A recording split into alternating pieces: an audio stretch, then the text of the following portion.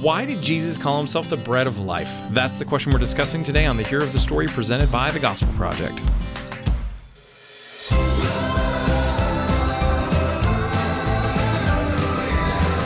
Thanks for joining us for today's episode of The Hero of the Story, a podcast to help you explore the big story and big truths of Scripture. I'm Aaron Armstrong, and with me, as always, is Brian Dembowczyk. So, Brian, today we are continuing this fantastic survey of Jesus' life and ministry that we have been doing, and which is a lot of fun. And we are coming up to a very interesting passage today, which we find in John chapter 6. Which is Jesus' feeding of a great multitude. Now, most people, when they read it in their Bible, it probably has a header that says something like Jesus feeds the 5,000. Why? So we're not calling it that, though, for a very specific reason, because it wasn't just 5,000. Exactly. It was a lot more. It was 5,000 men plus women and children. So, you know, we wrestle with this when we name sessions in our content.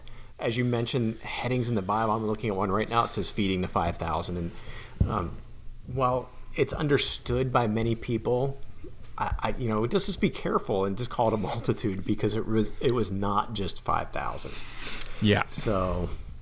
Yeah. I mean, you're like bare minimum. Let's just say that there, like, you averaged it out that there was one kid per man and woman that was present. You're talking minimum 15,000 people. Realistically, you're probably talking somewhere 20, 25, which is a lot. It's a lot of people. A lot of hungry, cranky, hangry people that day. I mean, guys, if you, like, anyone who serves in kids ministry knows when 11:15 or knew when we, all were meeting consistently in person, and giving out snacks and had snacks and stuff like that were available. You guys all know what it was like when snack time rolled around, or when the end of service was coming and it was almost lunchtime, and how hangry and irritable people were. And then there were the kids. Exactly. So my sweet daughter Hannah came home the other day from gymnastics practice, and she was starving and she was not in the mood. I was like, oh. So of course she and my wife called me out on the hypocrisy, because that's how I get. Well, I've been meaning to talk to you about that anyway, because, we've done a number of meetings and podcasts where you've been quite hangry, and it's been very evident. So let me eat a sandwich or something real quick. Yeah, that's right. Well, Jesus isn't going to make it for you. So, no. No. But, all right. So, rather than continuing down any weird and wonderful rabbit trails, as we are so tempted to do all the time, especially when we're making ourselves laugh. No one else is laughing, but we are. And that's what's important. We make ourselves laugh, and that's all. That's right. But anyway. That's right. Well, it's fine. I'm not going to judge. So anyway, so let's set up some context here for what we're looking at today. Again, looking at John chapter 6. Give me some context for this. Yeah, so, I mean, in the overall arc of the timeline of Jesus' earthly ministry, this is another account that just happens about that midpoint. It is about a year and a half into the ministry, so almost exactly at the midpoint. Again, we've been saying this a lot. Many of the accounts we're looking at happened in this window, so it's quite common for these events to happen then. But for John, for this passage, I think it is really important to understand where it fits in John's arc of him telling what he wanted to tell. What was his intention in writing his gospel, and how does this fit into that? And so many of our listeners are probably familiar with this, but some may not. One of the really defining marks of John's gospel is that he uses 7 signs, 7 attesting miracles. Of course, he does not say that those were the only 7 miracles Jesus performed, but he lifts these up. He identifies them for a reason. And so this miracle of Jesus feeding this multitude is the fourth. It's the middle one of these 7 signs. So let me just walk through them real quickly and give kind of references in case anybody wants to look into this if they're not familiar with it or wants to brush up on it. The first one was Jesus turning water to wine. You find that in John chapter 2. Then you have healing an official's son in John 4. Healing the sick in John 5. This miracle of feeding the multitude at the beginning of John 6.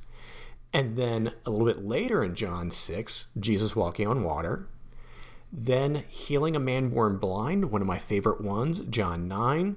And raising Lazarus, another of my favorites, John 11. So those are the 7 attesting miracles. We'll come back to them in a little bit, but this is the fourth and middle one.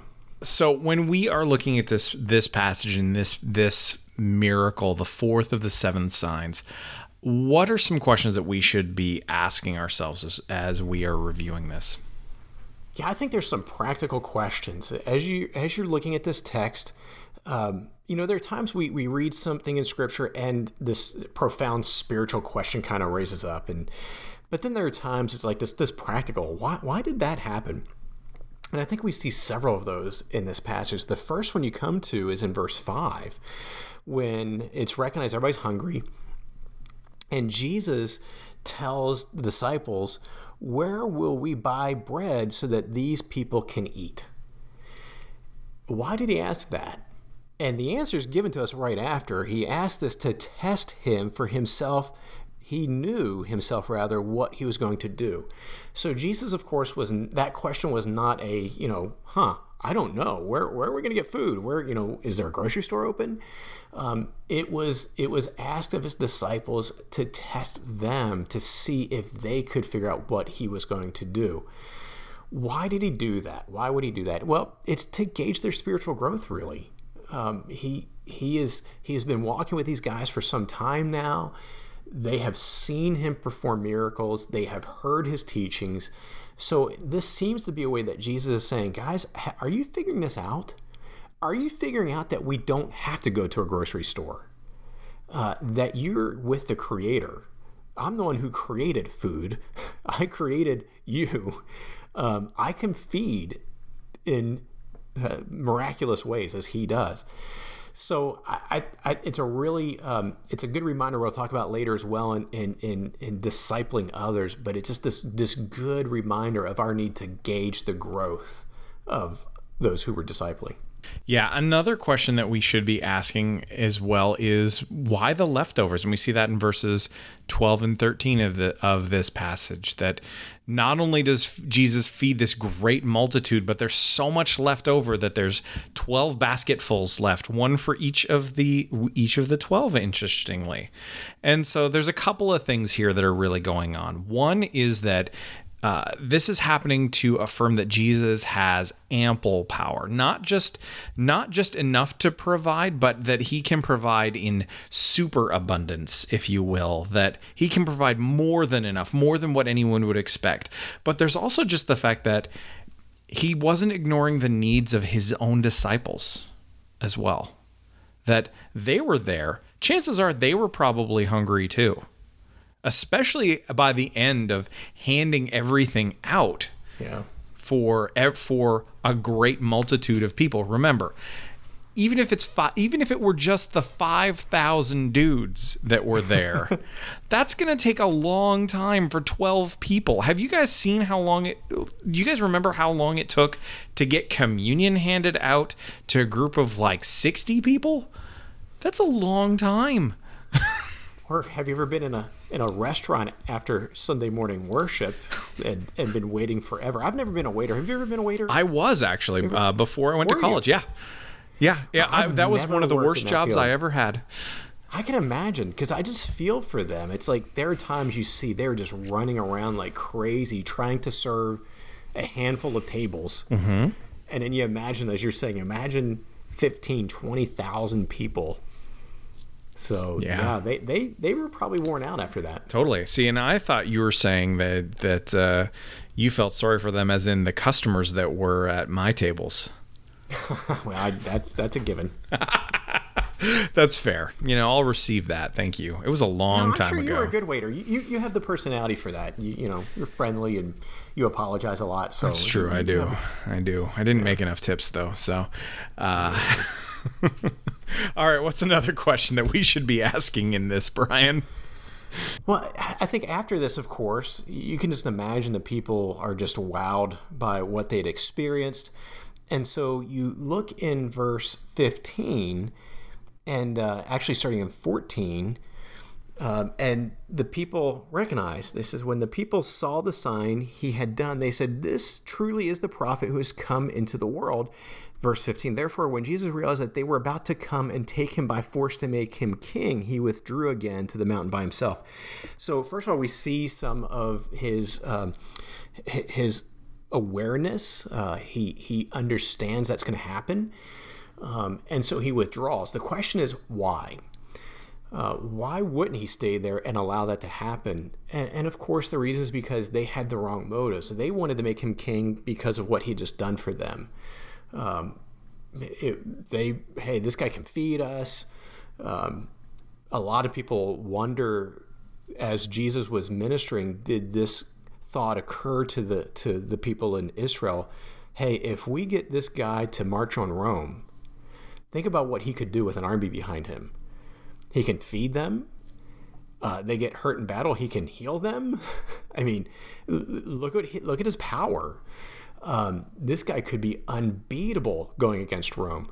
So they probably, in that crowd that day, their imagination was centered on politics and temporary physical needs. They were not coming to him to affirm him as the King of Kings. So for this reason, he says, no, that's not why I'm here. And that's why he withdraws from them.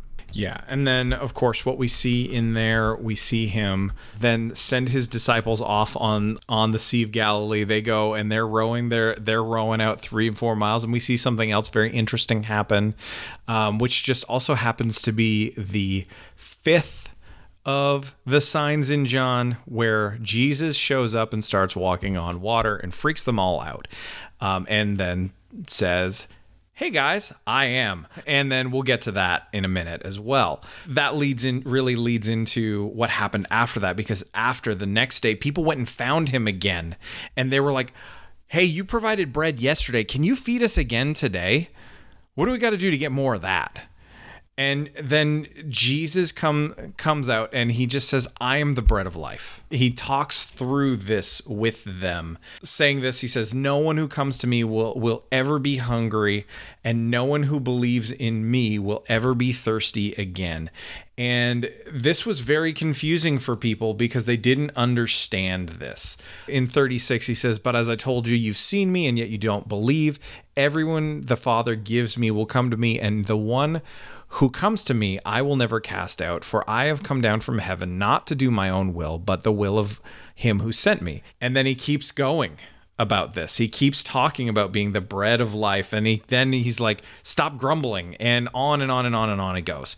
And then it gets into this whole, and this is something we'll talk about another time, which is him telling people eat his flesh and drink his blood. That's something we'll talk about a few weeks from now. But because honestly, we don't need to talk about that right now, because this podcast will be about 3 hours long when we do. But all of this is there, and it's really, really important for us because it goes back to that question of what does he mean by calling himself the bread of life. And so there's a few things that are happening here. One is that he makes this connection to manna from heaven, how God provided for the needs of the Israelites in the wilderness, that there was bread on the ground for them, this special weird substance that snowed every night, basically. And they would eat it, and yes, they were sick of it, but by the end of it, but God always provided, and he provided enough of it for one day, except for the leading up to the Sabbath, and then he gave 2. And so what Jesus is doing here is he's connecting himself directly to the Father, in that he is the one who fulfills the needs of his people in this same way. But then he's also making this broader connection to his I am statements. And that's something that's really interesting is because largely we focus on 7 I am statements in the Gospels. There are Gospel of John. There are actually 8 because there's that one that I talked about that happened at the same time as his fifth sign, but isn't counted as one of the I am statements typically, because in your translation, you'll probably notice that it says, "It is I." And instead, it's actually literally translated, "I am." Brian, as we go back, let's go back and trace our steps through those 7 signs and see that connection with those, okay? Yeah, so I mean, you start early on with that first sign, water to wine, and there's really no I am directly attributed to it. So again, when we think about this, we've talked about this in other episodes. You have to remember that John, writing his gospel, is writing for a purpose. So he's going to include and exclude information for a reason, and part of good Bible study is trying to understand that reason, understand what he's saying in front of what he's actually saying. If we just stay in the text and the words and kind of read it wooden and flat, we miss this. And again, we have to be careful. The Word of God is inspired. It's true. Everything that John records is going to be true. It's accurate and so forth. But there's this intention beyond that. Mm-hmm. And so we see water to wine, and there's no recording of Jesus saying, "And I am," directly attributed to it. Same thing with healing an official's son in John 4 and healing the sick in John 5. But then, picking up and feeding the multitude, we have the I am. Walking on water, as you said, it is I, so it's either an 8th I am, or some people prefer to continue saying, no, it's 7 I ams there, and then that one is kind of in the ballpark. It's kind of a bonus. Yeah, it's kind of a bonus. Mm-hmm. But then you have John 9, healing a man born blind. There's an I am there, and there's an I am in the raising of Lazarus. So we have this crescendo, if you will, that builds. And there are other I ams as well. Like in John 8, there's one of my favorite ones. But you have this building, and it makes sense. It seems like what John is doing is early on in Jesus' early ministry, Jesus is kind of giving people a chance to kind of get familiar with him.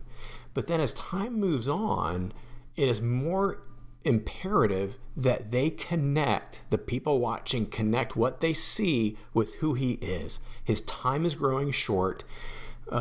This is not the time to be less than clear. And so it seems like Jesus later, as he goes, he's more diligent, at least John's recording of this, it's more diligent to connect those. What you saw should lead you to understand my identity. Don't just watch it and stop there. Don't get fed, be really impressed by the meal you had, and come back the next day and say, I want seconds. Enjoy the meal so that you understand who I am and enjoy me. Right. That's what he's after. Right. And that's why as he went on, he kept saying things like, this is why I'm here. This is what I'm supposed to do. This is what God wants. This is the will of the Father. Yeah. Is he's trying to get that point across. And then I am, of course, it connects back to Exodus 3:14. Mm-hmm. It is a clear connection there. It is a claim of divinity. And we can't miss that. We don't see it in the English, but if you go back to Exodus 3:14, when Moses is asking, hey, wait a minute, God, you're sending me back to Egypt to tell Pharaoh to, you say, let my people go. And he's going to say, well, which God? Because they have many gods there. How do I distinguish you from all the other gods? And God gives him the name Yahweh, the most holy name. I am who I am. I've always existed. It's that timeless existence in mind there that is translated into English as I am. Mm-hmm. Tell him I am sent you. That is clearly what Jesus is connecting to in these I am statements. And if you doubt that, John 8 is the important one. That's why it's one of my favorites. So John 8 is this debate between Jesus and the religious leaders, and it gets ugly. This is, at one point, they're arguing about who their fathers are and so forth, and because they're claiming to be children of Abraham. And this is what they say to Jesus. We weren't born of sexual immorality. We have one Father, God. So notice what they're accusing, Mary of there. They were, by the way, that's proof that there was already awareness of the miraculous virgin birth. Yeah. So that was not secretive. That was known. So they keep going back and forth. And then at some point near the end, so if you look in John chapter 8, picking up about 54 or so, Jesus says that your father Abraham rejoiced to see my day. He saw it and was glad. And so basically, notice what Jesus is saying, that Abraham saw him. Mm-hmm. And so the religious leaders, thinking very literally, replied this way in verse 57. You aren't 50 years old yet, and you've seen Abraham? So notice we lose the how things are said, facial expressions, and so forth. But you have to think that they are kind of rolling their eyes, being really sarcastic, being generous, because Jesus was probably about 30. So they're even giving him 20 years. They're like, you're not even 50. And they are treating Jesus as a joke here. It's really important we see that, because what happens next? What happens right after that? Jesus replies in verse 58. Truly I tell you, before Abraham was, I am. All right, so there it is. There's the I am. One of the most helpful things we can do when we read Scripture is see how people in Scripture respond. So look how people respond in verse 59. They picked up stones to throw at him. Why would they stone him? Because they understood what he had just said, in their opinion, to be blasphemy. Yep. They clearly picked up his claim of divinity. Something changed from them laughing at Jesus, thinking he's a joke, to wanting to kill him. And the only thing that happens in between is him saying, I am. So John 8 is a really important text of affirming that Jesus' I am statements were claims of divinity. We've talked about this on other episodes, Aaron, that there are some who say Jesus never claimed to be God. He was made that by his... No, this is yet another situation where we see Jesus claimed to be God, and people in his day knew that. That's right. And folks who want to just refresh themselves on that, go back and listen to last Thursday's episode, because that's what it's all about, Jesus' divinity. And we even have a video about it too. And this week we're going to be talking about Jesus' humanity on Thursday. So there we go. So we get a 1-2 punch there. But I mean, providential. That's right. There is an interesting thing here as well, because I mean, You talked about, and this is just a rabbit trail, but it's fun because I can't not bring it up. I love how you were saying that Jesus and this interaction between the Pharisees and Jesus was getting so hot, because they're both calling each other children of the devil in this thing. It's like, they're like, our father's Abraham. He's like, no, your father's the devil, dude. Yeah. And then they're like, aren't you a Samaritan and have a demon? And he's like, no. It's this name calling thing. It seems like it's like a schoolyard playground. I know. Argument. It's amazing though, these things that are in Scripture, that it's like, one of the things that we have to do, and I mean, this kind of leads into, what do we do with this as we are discipling others? So whether we're talking about, in our own families, with kids, online or at home, or in a church, whatever, adults, teenagers, you name it. One of the things, again, we want to remind people of is you can't read the Bible flat. Yeah. Think about it emotively. Think about what's coming through. And I mean, we spent a lot of time talking about John 8 just now, but think about John 6 2, which is the primary passage that we were supposed to be talking about today. There is so much there that when you think about it, it's like, think about the reactions. Don't read them as wooden and stoic. Recognize the fact that when it says that there is, when it says that the disciples came to him and, they noticed that everyone was hungry, and he asks Philip, where will we buy food that these people can eat? Think about how he might be saying that. Assume that there's probably a leading tone in there. Again, if he is testing him which is an appropriate thing to do. Again, if he's testing him, it's going to come through in his tone. He's not worried. He knows what he's going to do. But then think about Philip's answer. He starts talking about money and how much it's going to cost, with 200 denarii, which is basically 200 days' wages. And he's like, we don't have that much money. We would go broke trying to feed these people, even if we could buy enough food. So think about the sense of panic that might be setting in with people. Recognize that these are human beings, guys, in other words, because they are, and that helps us see a lot more of what's going on in Scripture. So that's just one thing that I would encourage as well. Yeah, I would just add to that remember the people we're discipling are human as well. And so as we're discipling, I just love this tip we can pick up from Jesus and strive to disciple the way he did, which is always a wise strategy to pursue. But when Jesus, he tested them for a reason. And again, it was not, we normally think, because we all come from school backgrounds where testing is really, it's more of to see, are we going to fail or not? It's like, do you deserve to go on to the next grade or whatever? And so for us, testing usually has these negative connotations. We can't carry that over with Jesus here. It is not a negative connotation. It's a positive. He's giving them an opportunity to stretch their faith. He's gauging where they are, presumably so that he can guide them where they still need to go. And again, that's going to be the case. They're not generally going to do well in his testing.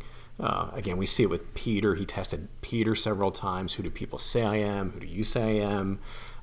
The denials and so forth. So we see many times where Jesus tests his disciples in this way. But don't see these tests apart from love and the purpose to grow his disciples. So carry that over to our discipleship. As you said, Aaron, whether we're discipling other adults, teenagers, kids, one-on-one groups, are there opportunities for us to test those people we're discipling? And there probably are. There should be. And so let's take advantage of them. Again, not for the not so that we can put our people in a position to fail, but so that we can stretch them as Jesus stretched his disciples. So can I get you to, because you said take advantage of them. Oh, okay. So can you give me a where do I need to start? Back up from you could say, so let's take advantage of that, and then continue on with what you were, and then start over what you're saying. Or you can just say, so let's take advantage of that, and then I can just drop it in, and then you can continue on. What was I saying after that? What? So looking for opportunities to, yeah. Okay. So let's take advantage of those opportunities that we have. God will give them to us, I believe, and so we just have to look for them and then pursue them. So again, that we can grow, help our people grow, because of course the Holy Spirit does the growing, but we can help them grow, stretch them, and find out if they do fail, if they don't do the best. And again, it gives us an opportunity to come alongside them and help guide them and equip them, whatever the case may be, so that they can grow in that area. So again, this idea of testing, I think, is helpful for us in our discipleship. Yeah, absolutely. And I think another thing that we would want to encourage people with is helping them to remember that as much as we need it too, that whenever we're looking at this passage, we look at what Jesus did, that we need to remember that Jesus is what and who we truly need. So do we need our basic daily needs provided for? Yes, absolutely. But who is the one who does the providing? It's Jesus. God is doing that. God may not be doing it in the way that he did in this particular passage, but God is always providing for our daily needs. He's always giving us our daily bread as the model of prayer in the Lord's Prayer gives us. That he may be doing it through the fact that we are currently, for those of us who are currently employed, we have a paycheck. For those of us who are not, it's through different means. He's still providing. It may not always be what we want or what we're accustomed to, but he is always providing all the time. And so we want a text like this to drive us deeper dependence on him, knowing that he is the one who gives us all that we need all the time in all circumstances. All right. So, Brian, I think that's probably a good place for us to wrap this up for today. So, thanks for hanging out today, and thank you all for listening to today's episode of the podcast. If you enjoyed it, please do leave a sincere 5-star rating and review on Apple Podcasts or whatever platform you use to listen to the show. And for more resources to help you focus your ministry on the gospel, please visit gospelproject.com.